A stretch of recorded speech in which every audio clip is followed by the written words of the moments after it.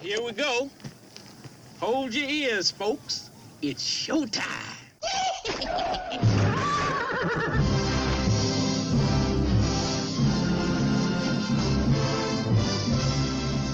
Meanwhile... How you doing? How you doing? How you doing? How you doing? How you doing? How you doing? How you doing? How you doing? How you doing? All right, let's do it! You're the one that's supposed to say it. You say go. I say No, yo. because you don't know what the intro is going to be. I had an intro planned for this one. So did I. That's why I wrote it. You do your intro, and then I'll do the real intro. All right, fucking. Go. Hola, banditos and banditoettes. I'm Joe, Mike. and this is the pitch. That's it? Yeah. That's your intro? Hola, banditos and banditoettes? Yeah. I know it's banditas, but I just wanted to sound stupid. So, accomplished. Yes. All right. When it comes to cool chase movies, there are very few that have been really fun and really good. Baby Driver being the most recent. Mad Max Fury Road, Smokey and the Bandit, Cannonball Run, although you can probably throw in an argument for that one. And quite possibly a few others, but for the life of me, I cannot remember them. Each week, we take a stab at throwing together a movie based on the film we just saw. Since we just watched Baby Driver, well, technically we saw it last week. Yeah. Our pitch this week is for the chase film. Who should go first? You go first. Get your. Really? Yeah, because ours are two completely different things. You decided to do yours your way, and I decided to do a Yours your way. Yeah. Okay. And so, yeah, it's completely different directions. All right. I didn't go after Baby Driver. I went after an actual chase film. Which has a 6 Degrees connection. Kind of. So, wealthy Texan Big Enos Burdett and his son Little Enos Burdett. Big Enos played by Will Sasso. Little Enos played by Peter Dinklage. Seek a truck driver willing to bootleg Coors beer to Georgia for their refreshment. At the time, Coors was regarded as one of the finest beers in the United States, but it could not be legally sold east of the Mississippi River. Truck drivers who had taken the bet previously had been caught and arrested by Smokey, CB slang for highway patrol officers referring to the Smokey Bear type hats worn in some states. Kojaks with a Kodak. Did Budweiser have a monopoly on the East Coast or something? No. The Burdettes find the son of legendary trucker Bo Bandit Darville Jr., played by Tyler Hoechlin, competing in a truck rodeo at Lakewood Fairgrounds in Atlanta. They offer him $250,000 to haul 400 cases of Coors beer from Texarkana, Texas, back to Atlanta in 28 hours. Now, we're going with that because the easiest thing to do is just to, when we're doing a kind of remake homage to Smokey and the Bandit, is to keep the story similar and basic. Yeah. Big Enos has sponsored a driver running in the Southern Classic stock car race and wants to celebrate in style when he wins. Bandit accepts the bet and recruits his friend and partner Cletus Snowman Snow, Johnny Knoxville, to drive the truck. Johnny.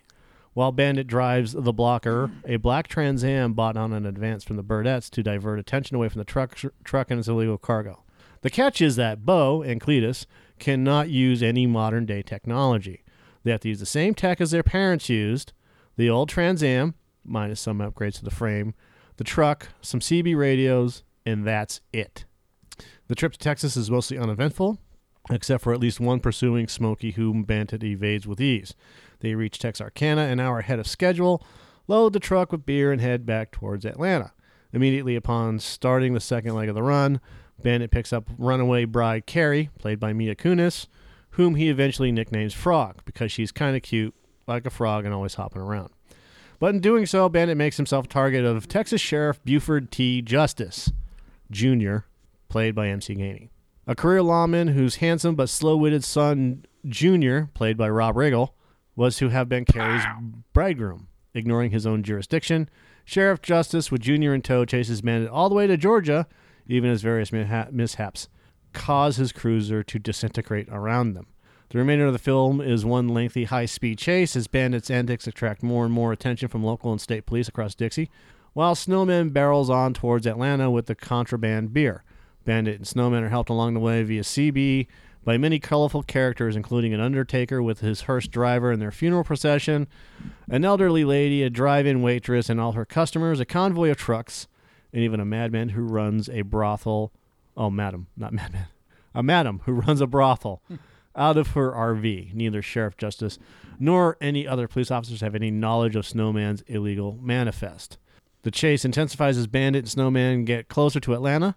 Moments after crossing back into Georgia, Bandit comes to the rescue when Snowman is pulled over by a motorcycle patrolman, and state and local police step up their pursuit with more cruisers, larger roadblocks, and even a police helicopter to track Bandit's movements. Discouraged by the unexpected mounting attention, and with 4 miles left to go, Bandit is about to give up, but Snowman refuses to listen and takes the lead, smashing through the police roadblock at the entrance to the fairgrounds. They arrive back at Lakewood Speedway while the Southern Classic race is being run with only 10 minutes to spare. Instead of taking the payoff, Frog and Bandit accept a double or nothing offer from Little Enos, a challenge to run up to Boston and bring them back clam chowder in 18 hours. They quickly escape in one of Big Enos's Cadillac convertibles, passing Sheriff Justice's badly damaged police car by the side of the road. Bandit first directs Sheriff Justice to Big and Little Enos, but then an gesture of respect reveals his true location and invites Justice to give chase, leaving Junior behind. That's my story, and I'm sticking to it. All right. This may be a short podcast. That's the fastest you've ever read one of your pitches. Great. So, all right. I went the different. I mean, I could go into a little bit more detail. The reason why I picked Smokey and the Bandit is because I think Baby Driver has more in common with Smokey and the Bandit than anything else, especially with the chases and whatnot. B, I've always wanted to see Smokey and the Bandit redone properly. Yeah. But it has to be done in a way that it's an homage. Yeah. And a remake and a sequel. Like the whole car thing. Like the car would have to be the Trans Am. Yeah. But with modern day suspension and all this other shit, right? Yeah. And the caveat being they can't use modern technology. So no computers, no cell phones, no nothing. Which is kind of cool because then it's harder to track them. No, the police get their modern day stuff. Yeah. I'm saying if you don't have a cell phone, it's hard to track a cell phone signal on you. Never mind. You have modern day appliances that can track anything anywhere at any time, including cameras and whatnot. So finding them is not going to be a problem. It's catching them. So the whole point of the movie would be, are they going to get caught? You know. And the other thing is the bootlegging thing. At this point, it's not really bootlegging because it's not illegal to sell cores across state lines. Yeah. So you would have to find something. Make it computer chips. No, you don't. No, you don't change it. I'm joking. So you just keep it to beer. Yeah. Coors Light or Coors, right? So it's the same thing, except now you're having it's basically the hot dog eating contest, right? Where you have the no one's ever done this. Now Bandit's done it in less than 28 hours, right? Yeah. Well, now we need you to do it in less than 26 hours or 27 hours or whatever the fuck it is now. Yeah. Right? And you would think that not be a big deal going from Georgia to Texarkana and back, which is, I think it's like only 500 miles. Uh-huh. So it's 1,000 miles each way. Or it's 1,000 miles total. Yeah. Which is going down to Southern California and back, which is basically a 12-hour drive. Yeah.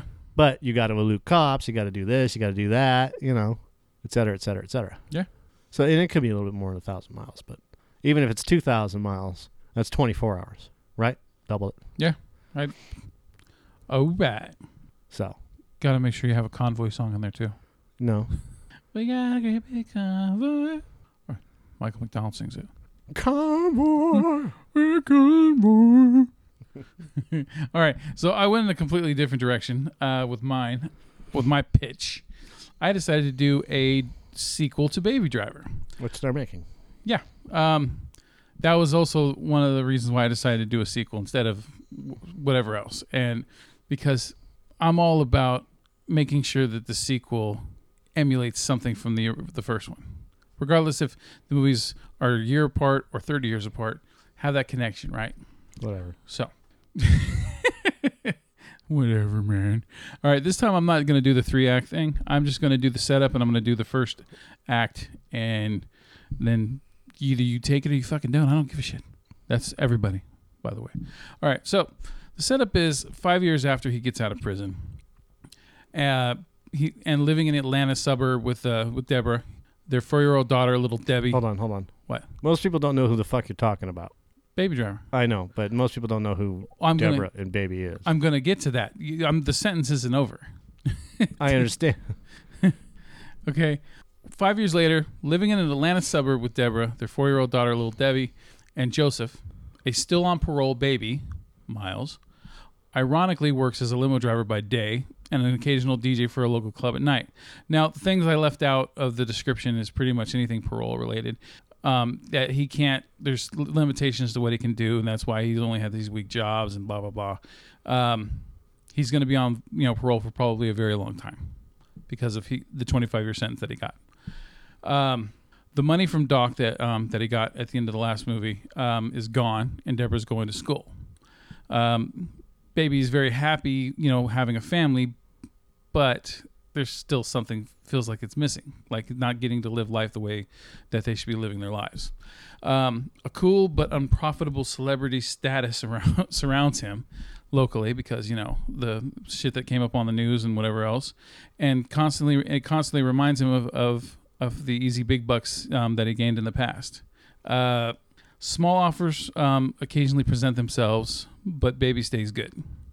Like if he runs into somebody and someone's like, hey, you could do a job together, blah, blah, blah, right? But he just shuns it off. All right. Using Joseph as his inspiration. I'm there. Using Joseph as his inspiration. Anyone who remembers who Joseph is, that's his foster father, the deaf foster father. Using him as his inspiration, Baby volunteers at a local school for hearing impaired children, and someday wishes to start a music school to help them create through their disabilities. Because if you remember Baby in the first movie, even though he does driving, he's really good at driving, his main passion is music. So I figured since he was raised by someone like Joseph, he would do something in a way to honor him by also wanting to help other people. So that's why I went that route with the baby. All right. So in the first act, movie starts off where sitting in the red WRX. Why is he in a red WRX? The red. Once I read this to you, you'll get it. Okay. Sitting in the red WRX, the same red WRX that he drove in the first movie, in the first scene of the first movie, and listening to "Time Has Come Today" by the Chamber Brothers. Time. Baby waits while familiar sounds of a robbery come from the bank across the street. The volume of music increases with the tension of him waiting in the car and the distant sounds of siren, like police sirens approaching. At the pinnacle of the tension of the scene, the song instantly cuts out with Baby turning his head to see 3 Halloween Michael Myers mask-wearing robbers already sitting in his car staring at him. Like it just, like a flash cut, right? From the robber in the front seat, you hear Doc's, Kevin Spacey's voice calmly say, well, let's go, baby. And he floors it, all right? Baby floors it. While Doc never removes his mask during this whole sequence, the 2 in the back seat remove theirs to reveal themselves as Griff, John Bernthal's character, and No Nose, played by Flea. As the back seat argues about the job, those 2 arguing with each other, Baby struggles to get a song to play while he's misspelled evading, while he's evading the cops. All the while, Doc stares at him through the mask and says nothing. With no music and the cops getting closer and closer, Baby crashes through his family as they appear in the middle of the road while they beg him to stop. Flipped over and on fire with the cops walking up, Griff and Flea are already gone, and Doc is still staring right at Baby. All he says to him is, baby, I thought I told you to leave. God damn it, Mike. How can you not remember what you wrote? Because, dude, I have so many things on my mind. Baby, I thought I told you to run. Right? Harkening back to the last film. Then all of a sudden, an alarm goes off playing Knocking on Heaven's Door by Bob Dylan, which is on purpose because that's the Hex song, one of the Hex songs from Jamie Foxx's character Bats in the first film. With Baby awakening in bed next to Deborah. Intro to the family dynamic with them, catch-up dialogue on what's going on with their lives in a way. And, you see how everyone's living in the house. And then he leaves in a limo that's already parked at his place to go to work. During his drive in the morning, he gets a call from his PO, his parole officer, setting up a monthly follow-up. Fuck you, Mike. You're over-explaining everything. All right. Gets a call from his PO for the monthly follow-up, which is going to be for the next day. And he stops at the deaf school to see some of the kids that he's, familiarized himself with for a moment, just to say hi and how they're doing. During the day, wealthy customers remind him of how important money can be, because he's, they're poor right now, in a way, even though their house is paid for, blah, blah, blah. One customer recognizes him and tries to get him to drive the limo at high speeds, pretending that somebody's after him. Afterwards, while laughing, the client hands Baby a $100 tip for the fun of the experience. Angry but also exhilarated, Baby goes home that evening and has a talk about it with Joseph. Restless, Baby goes to the club to DJ for a bit. While there, he notices Griff sitting at a table watching him. Knowing he can't sneak out without looking suspicious, Baby makes the first move by coming up to Griff and saying hi. First thing Baby sarcastically asks him is, "I thought you were dead." Unfazed, Griff tells Baby that he wants him to be the wheelman for a job that's coming up. Griff tries to appeal to Baby's sense of adventure, but he doesn't crack. Irritated, Griff walks away after warning him that something may happen soon where he's going to need some money to help his family out. The next day, Baby meets up with his PO and is dismayed to learn that he will continue to be on probation for the unseeable future. Or is it unforeseeable future? I don't know. Unforeseeable. Hands tied and frustrated, Baby calls Griff. "Still need a driver?" Then that's it. That's all I got. So I purposely started the movie with a dream sequence, hearkening back to the first film. And in a way, it's kind of giving away who's still alive. Kevin Spacey's character, he's dead, but he's still, his voice is echoing in Baby's head. And Flea, if I was going to write a second and third act, I was going to probably put Flea in there somewhere, Flea's character, for something. Maybe a mention or an appearance. I don't know. But I don't know. I didn't want to do the whole Edgar Wright thing where I connect some specific song with every single scene. I figured it's more important just to tell the whole idea first and then go back. That's what the pitch is. The pitch is not specific. Yeah.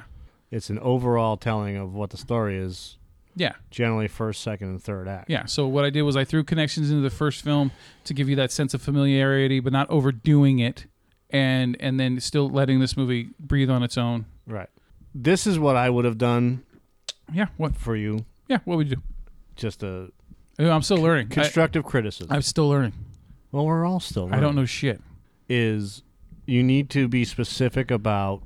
This is what the pitch is. Yeah. You have to have specifics. If it's a dream sequence, you need to detail that it's a dream sequence.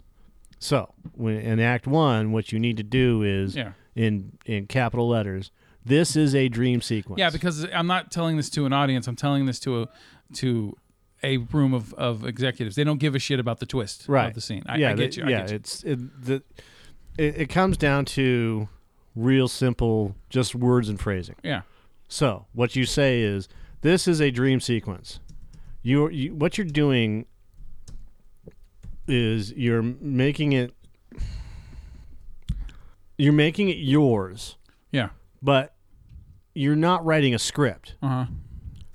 I could just put it's an unrevealed dream sequence or something. No, you just put this is a dream sequence. You don't need to go fucking deep with it. You just write this is a dream sequence. It's specific. Yeah, that's being specific. All right. You don't need to go into detail about the specificities of the sequence. You just put this is a dream sequence. Say scopolamine. Scopolamine. All right. Scopolamine. So, and then, Bernthal and Flea, right? Yeah. So when you're doing this, you're going, then after the dream sequence, okay. So, waking up, or upon waking up. Uh-huh. We realize that Baby was dreaming. Yeah. Okay? Because even though it says dream sequence, that you got to be a little specific. Baby was dreaming. Okay? Yeah, I don't want cutscenes of him like stirring in bed with his eyes closed and then it cuts back to the dream again. Right. I don't want to do that dumb shit. We realized that Baby was dreaming. It was, it was one of those. Even though it's obvious when you're watching the scene that it's a dream because of how things play out. It was one of those holy shit moments. And that's the way you write this stuff. It was one of those holy shit moments, blah, blah, blah, because he's, holy shit, he wakes up sweaty. He's sweaty, sweaty and probably confused at where he is. Yeah. Probably a bit confused. And then, and then he realizes, fuck off, you stupid thing. Then realizes that the alarm clock is on, has gone off. Yeah. And Dylan's knocking on Heaven's Door is playing. Yeah. Okay? Not my favorite song, but whatever. I brought it up because of Bats bringing it up. Yeah, and that's a good callback to the first movie. Yeah. And you go on like that. See, with the way that this stuff is going, it's not bad. I'm not saying, go back and redo it. No, that's not what I'm saying. When I'm giving hints about the way I've seen it done. Yeah. Because this is the elevator pitch. Yeah. You have a couple minutes to go, this is what it's all about. Yeah. Right? You don't need to put, actors or anything else like that. You can use previous actors. This is the caffeine-fueled pitch. Yeah. So, where is it? Into the family dynamic with some. We don't need catch-up dialogue because the story is going to catch us up anyways. We already know that he got out of jail at the end of the first one, right? Yeah. Do we need the kids? 5 years is. Well, that's the movie's not going to focus on the kid at all. It's just showing that he's got a family. I know, but then you don't need them. Here's the thing with movies, okay? You cut out all the flotsam and jetsam. Cut out all the drag. Yeah. Okay? If you're not going to use the kids, you don't need them. They're planning on having kids. I thought, if I would have gone farther into it, I would have had something that would have the kid in for something important for a moment. Yeah, but see, that's to me, that's schlocky. I think it's how you do it because you want to care about baby, you want to care about what he cares about, and his main motivation is his family. So that's why. Yeah, but okay, he's on parole. Yeah. Okay. The whole movie, the original Baby Driver, is him. Okay. Mm-hmm. Do we care about his girlfriend? Kind of, but. Well, I mean, because of how important she was made to be for him by the end of the first movie. Right. You know what I mean? Kind of, but they could have broken up. So we don't know. Well, that kind of takes a shit on the effort in the last movie because he wanted to leave with her. I know, but again, that's the puppy love type of thing. Yeah. Right? Wait. It ain't puppy love anymore if she waited 5 goddamn years for his ass. It is because they only had a few minutes together really outside until after jail. I know. I made some comment in my review for the movie about her naive character because, he's already calling her up saying, "You ready to leave?" And she's like, "I'm ready to go anywhere with you, baby." Yeah. I'm like, really? It's great that you guys are digging each other. Yeah, but that's that young love type of thing. And, it's the... And Kevin Spacey just saw it. He saw it. Right. And he was like, I was in love once. So, so here we go. Waking up in bed next to Deborah, intro to the family dynamic. We kind of don't need that, but the PO is interesting. So, he wakes up and they're kind of, maybe they're planning on another road trip, cut the kids out. baby driver vacation. baby driver, backseat driver, right? Backseat baby booster baby driver. Puppy monkey baby. Right, puppy monkey baby. Ugh. You cut the kids out because what you could do is this. The idea for Baby Driver 2 is the next step. Yeah. Before kids. Okay? Because generally what happens is if you throw kids in too early, it gets mucked up.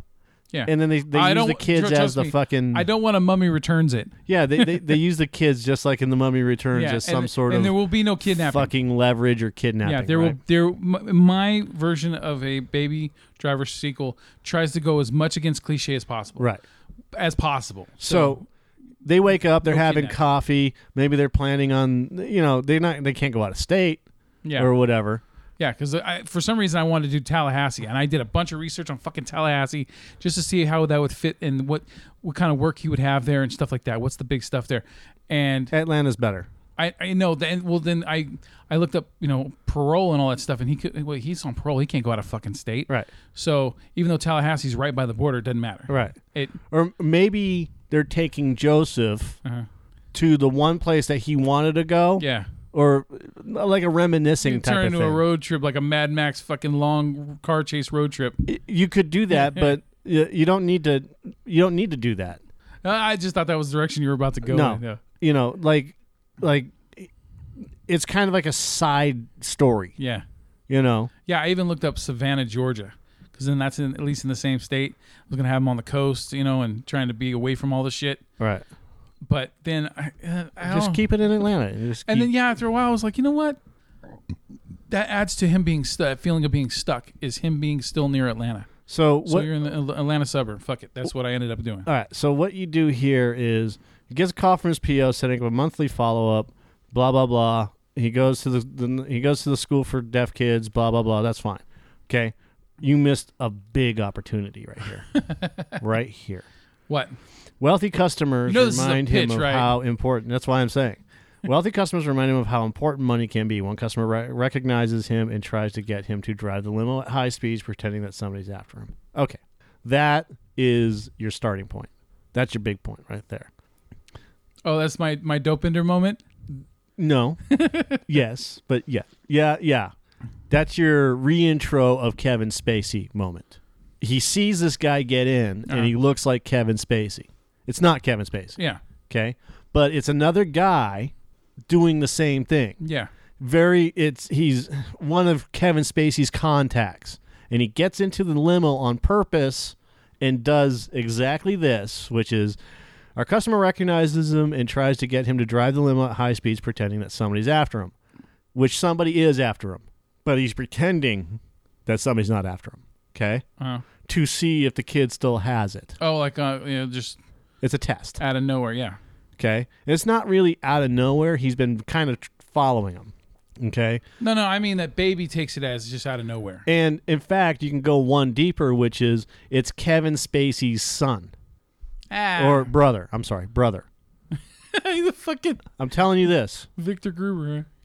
This is why. Why? Because of the nephew. Oh, The kid nephew that Yeah. went into the post office and was Yeah. able to rattle off everything that's going on, including how many tellers, how many cameras, et cetera, Yeah. et cetera, et cetera. yeah. And if he's telling his nephew that, He's telling his brother, yeah, and his brother's in the business. I could see that. Okay, and the reason why his brother is contacting him again, not Kevin Spacey, just somebody else, some really fucking good actor. Okay, that we love, Gary Oldman. All right, doesn't, but it's probably not. Anyways, so Charles Dance. well, afterwards, while laughing, the client hands baby $100 tip. In the tip is a business card. Uh-huh. Okay, but he doesn't see it because he puts it in his Yeah, pocket. because you don't ever look at your fucking tip when they hand it to you. Yeah, thanks, sir. Boop. Yep. Right. Afterwards, while laughing, they get out. And they have a few moments of, hey, I really appreciate that. Thank you so much for doing this for me. I paid the cops off so we could do this, and got a special permit, which he did. He got a special permit, right? Yeah. And I just wanted to live a moment like that. Right, it's on my bucket list type of thing. Bullshit. Then they get out and they do exchange information. And he's like, "Hey, I may want to hire you. This is the setup. I may want to hire you in the future to pick me up. Blah blah blah blah blah. Yeah. And I'll see you later, baby. Okay. Yeah. But baby never gives him his name. So he gets him. He's like, "Okay, sir, have a nice day." He starts driving and was like, "How do you know my name?" Yeah. Right. So he drives off, and that's stuck in his head now, right? And he's exhilarated, weirded out, goes home that evening, has a talk about it with Joseph. Restless, baby goes to the club to DJ, and then he notices Griff there, okay? And he's like, this is way too coincidental. This is kind of bullshit, Yeah. right? But he's smart, though. yeah. That's why I wrote that he knows not to just sneak out. Yeah, so he can't do anything So he makes the first move, right? And he says, "Hey, sir, you mind if I buy you a drink?" As they're sitting there, Yeah. you know, what are you having? Type of thing, with a wink and a nod at the guy. Yeah. You know, and Griff kind of is like, coffee, right? Mm-hmm. Maybe a job well done, but it could be Kahlua and cream for all we know. Yeah. So Baby orders a coffee, orders two really, and there's like some small talk between them, but again, I mean, right here where he's going to need some help, he's going to need some money to help his family out. Blah blah blah blah blah. That's always the weak bad guy saying something like that. Yeah, I know after saying that, I definitely intended that it wasn't going to end with his family getting fucked with. Yeah. Griff walks away after warning him that something may happen soon where he's going to need some money. It would be better if Griff said, patted him on the back and said, "Thanks for the drink. Maybe we'll catch up sometime." Maybe we'll catch up sometime. Or see you soon. Yeah. Or, and it's a double entendre. What do you mean? Yeah. Right? And you can lead that into the next act. Take care. Yeah. Take care of yourself, kid. I'll be seeing you. Yeah. Which is a threat, but it also may not be a threat. Yeah. Just baby keep me on your toes. Baby meets up with his PO, is dismayed to learn, and that's good. He's still on probation, and he's doing good, but he's fucked up a couple times. Like he's missed a couple of PO, calls or shows or whatever. Yeah. So well, also because his celebrity status, so people keep still talk about it.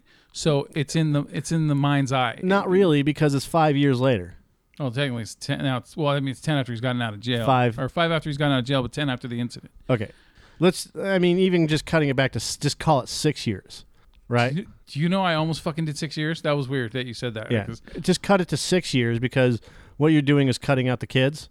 If it was 10 years later, then I can understand kids. But like I said, we're leading into him having kids later. Also, I figure since the end of the first movie cuts 5 years later, a bunch of time's already been cut through. Right. So I don't want to cut too much more after that. Yeah, so you go like 6, maybe 7. Yeah. But 6 years later, because 5 years plus 1 year of them living together or, lovey-dovey type of thing, right? I purposely also didn't want him to have a fucking baby. I didn't want to deal with that shit in the story. So I wanted the kid to be around 5 or 6. Right. But again, so they can talk, but they don't. It's not like he's changing diapers and shit. But you cut that shit out. So I don't want a 3 men and a baby driver. But that's what you're going to get. 3 men and a baby driver. Yeah, that's where you're going with it. You cut the kid out. You cut the kids out because you want that for later. But the reason why, and look, I understand you talk about but I want to have something to make you still care about what he cares about. Who gives a shit? You're caring about him refining his life. Well, that's the motivator. No, it's not, because you're not using the children in the fucking movie. So who cares?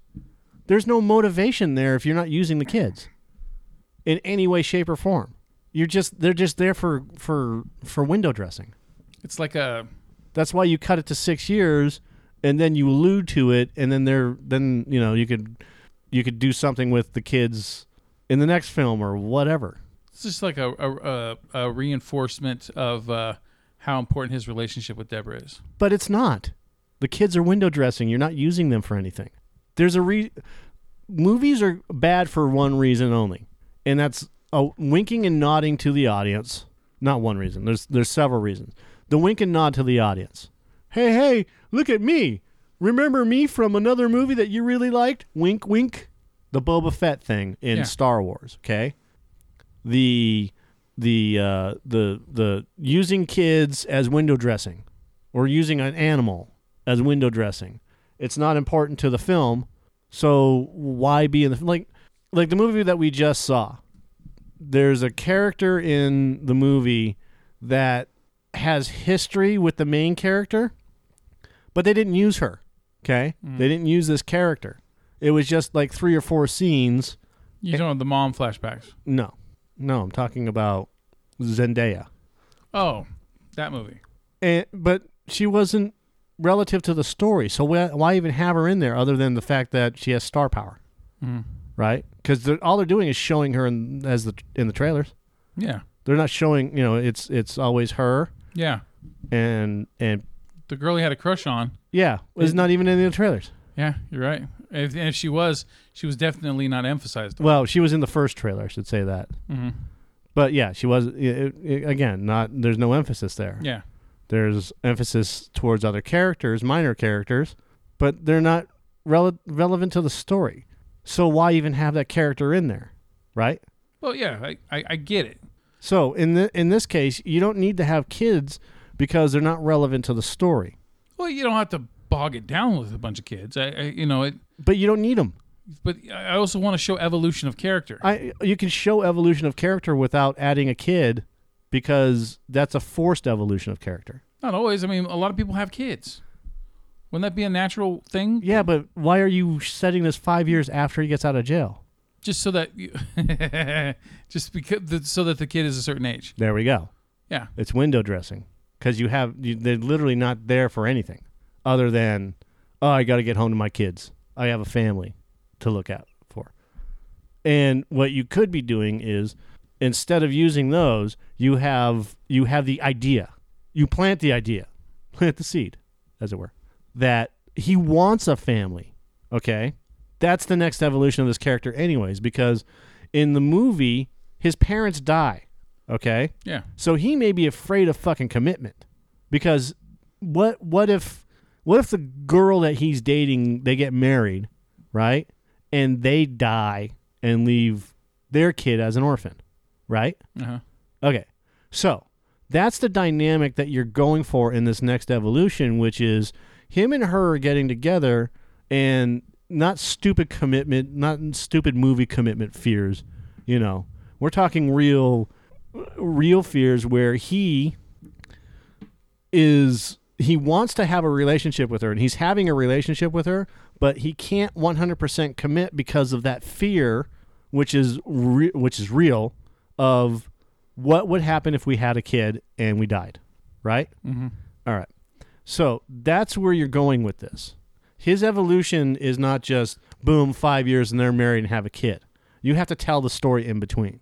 And the story in between has to be him coming to terms with this guilt that he continually feels about his parents dying and him surviving and working that into the relationship he has with Deborah. And then ultimately they are able to work that out because she's 100% committed to him and he's 100% committed to her on paper, but he's not 100% committed to her in reality because of this fucking fear that's driving him. Oh. No pun intended, but that's this next evolution. So what he does is he uses that fear to escape and do the driving again, okay? To get away, to figure out what's really important. And that's an evolution, that's another phase of evolution as well. What's more important, this or this, right? And even though you're really good at the driving thing, you have this at home and she's 100% behind you, but you've got to learn to, it's not balanced. You've got to walk away from doing the easy thing and do the hard thing, which is the basis for businesses and relationships and everything else. Okay? And that's the important thing about the pitch is that's what you're trying to convey. He is unsure, so he uses the driving to escape from his commitments to her. Although he's still committed, he's bringing in money. They're able to buy a house and yada yada yada. Yeah, one of the subtext was going to be that they use the Kevin Spacey money, the doc money, Right. to buy a house. Right, and that's perfect. Now that they have stability, okay? Stability doesn't mean everything. Stability just means that you have a home base, right? And then you're not going to do the fucking schlocky Hollywood thing anyways. Like, oh, they're going to burn the house down or shoot it up or whatever, right? No, you leave that nonsense out of it. What you're doing, again, is you're showing the evolution of Baby in that even though he thinks that he's ready for the next phase, he really isn't because he can't get away from the driving thing long enough to understand that there's more important things out there than doing this. And he keeps getting pulled in by these fucking nefarious piece of shit individuals that try to hold this whole, oh, fucking your relationship is a sham and this and that and the other thing. And then he starts to think about John Hamm's character, Buddy. right? Buddy and his girlfriend. Darling. Yeah. Monica. Yeah.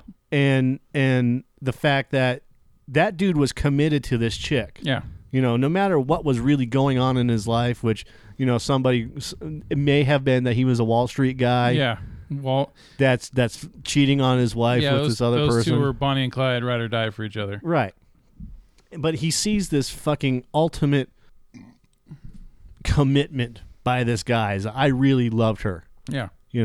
And I think the whole thing was, of all the girls, she was the one I really loved. He said something like that. And that's the thing that keeps popping up in his mind, which is, I'm doing this for her, but I'm trying, he's sabotaging his relationship and then realizes that he is trying to sabotage this relationship when he doesn't want to. No. And again, not that Hollywood schlocky thing where it's miscommunication or, you were supposed to come home at 8:00 at night and you got home at 8:30 and I'm really mad, so I'm going to bed.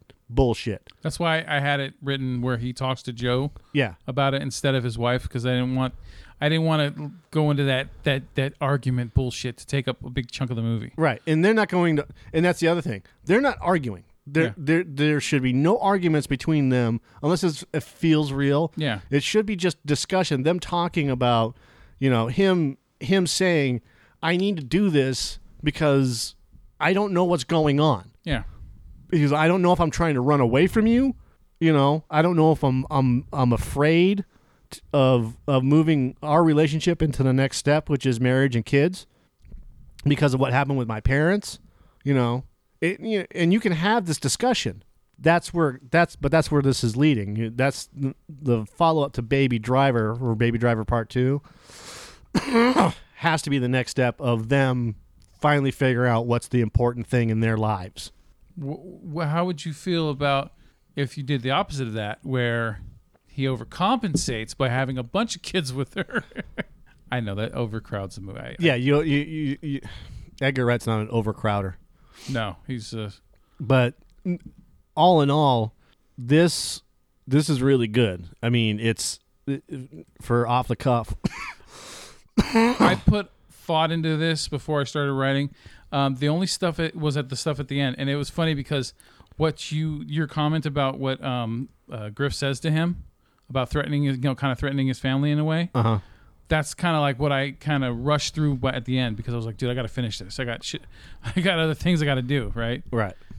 So that one I didn't put as much thought into, but and that's why I'm here. Yeah, the other stuff. I'm here to call out your bullshit, dude. But yeah, I like I'm all, me, man. I'm all about connections. That's why I know we'll talk about this next week. So we're not going to do a Spider-Man Homecoming review, but that's what I liked about, like, say, Spider-Man Homecoming is there's those connections that the familiarity, but it stood on its own at the same time. Connections. Yeah, I love little connections, man. I love a good connection. Swear to God, if I was a screenplay writer or a full-on screenplay writer, and I was doing sequels or follow-ups or whatever, I would always find a way to have connections that give you that familiar sense of the first time or the last time, so that you get comfortable into this one and it works. They work together, and that's it. I'm not even gonna. Nope. We're not doing Spider-Man Homecoming, so I'm gonna leave that alone. All right. Yeah. But oh shit, we got to figure out what our next pitch is going to be regarding Spider-Man.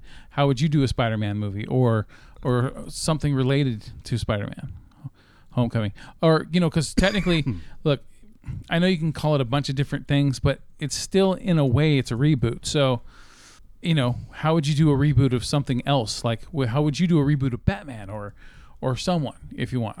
We'll figure it out. You know what I mean? Well, here it is. It's not going to be Spider-Man. Just something relatable in one way or another. Yeah, it's going to be It's going to be a comic book movie. Okay, so superhero or It doesn't matter. Yeah. Comic book movie. Now, since Homecoming is the first in the new Marvel MCU, you could do a Spawn. that's the whole thing behind this, which is I don't know shit about Spawn. it's going to be not a reboot, not a remake, but kind of a reboot, kind of a remake. Yeah, A first in a series comic book movie. yeah. Okay. The very first film that introduces a character, could be popular. I already know what I'm going to do. And yeah, that's pretty much it. It's got to be a comic book movie, which is the first movie in a series. Are you going Okay. to do Solomon Grundy? Yes. No. I am not going to do Solomon Grundy. Although that's a great idea, and I did have an idea for a Batman version with Solomon Grundy. Okay. In fact, I had a Batman idea. I've already told you this one. I think the next Batman movie should be based off of three things: Clayface, Solomon Grundy, because they work together well because Clayface is of the clay, Yeah. and Solomon Grundy was killed, Mm-hmm. and he came back to life. And I don't know if I want to add the Joker into that. There's part of me that wants to. Maybe the Scarecrow. Okay. But Just remember that you need to get your Solomon Grundy idea out there, and don't take it to the grave with you.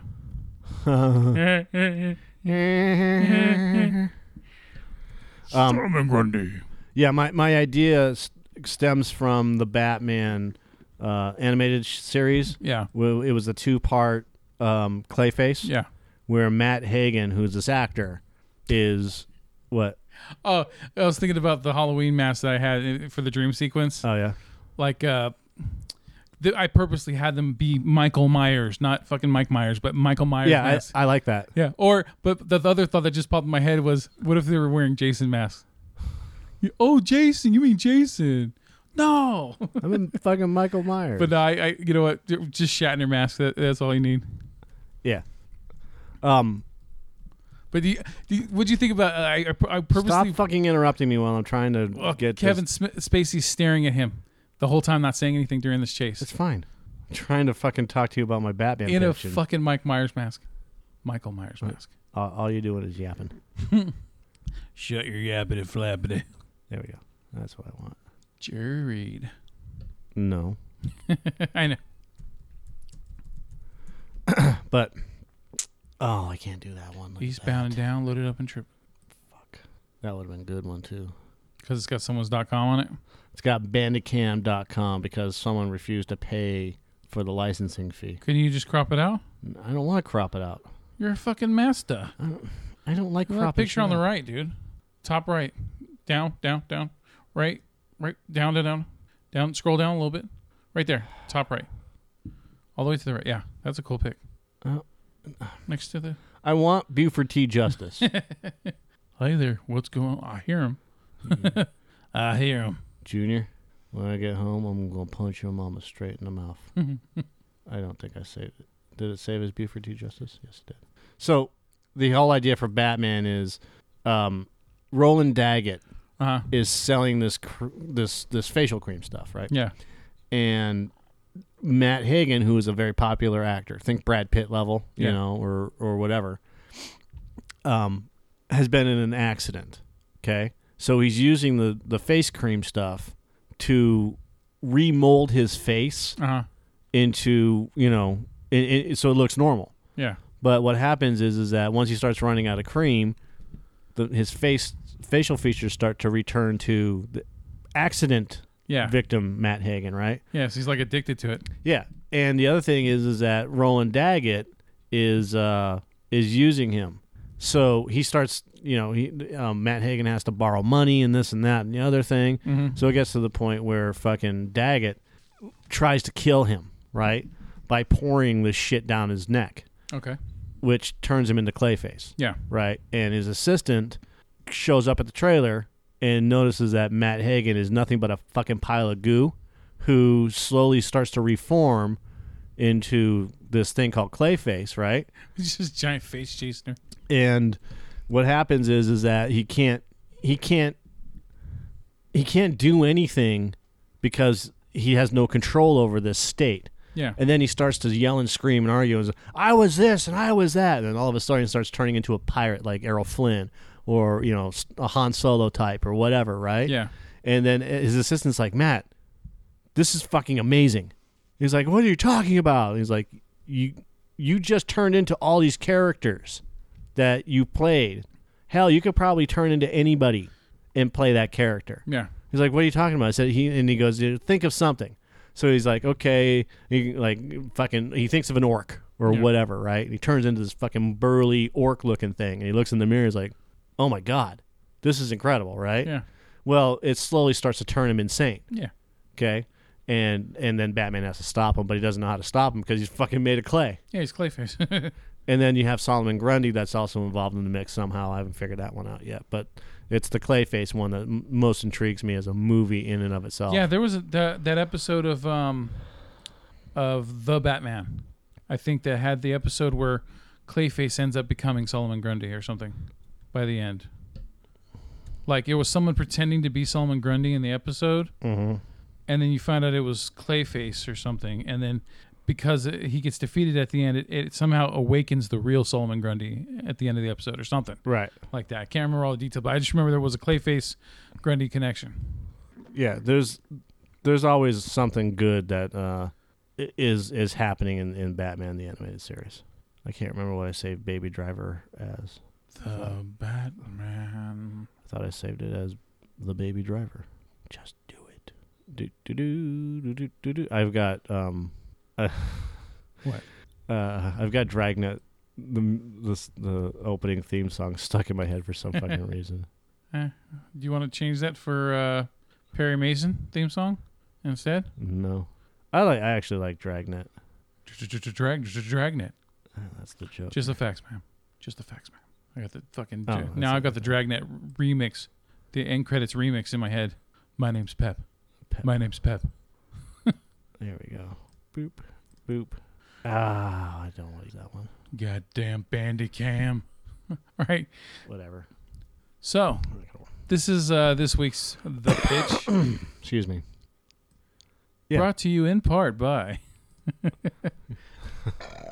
Cinescape Magazine. Coca-Cola. What the fuck is... Jesus Christ. All I want is to work properly. Just fucking... Yeah, there we go. I'm me. You're you. C'est la vie. Ugh, And adieu. that's so stupid. You don't like to say Auf Wiedersehen? No, you're Auf ending. Wiedersehen. I'm me, you're you. C'est la vie à deux. Ugh. What? C'est la vie. Ha ha. Hoo hoo. This is ugh. I'm me, you're you. Cinescape Magazine. Us too. Smash the shop button. Help us out. We use Amazon to help pay for this, please. So if you're looking for stuff to buy, whether it's memorabilia for movies and stuff like that, or cool tchotchkes, blah blah blah, click on the shop thing. And when on Facebook, click the share. Yes. Share that motherfucker. A real American shares.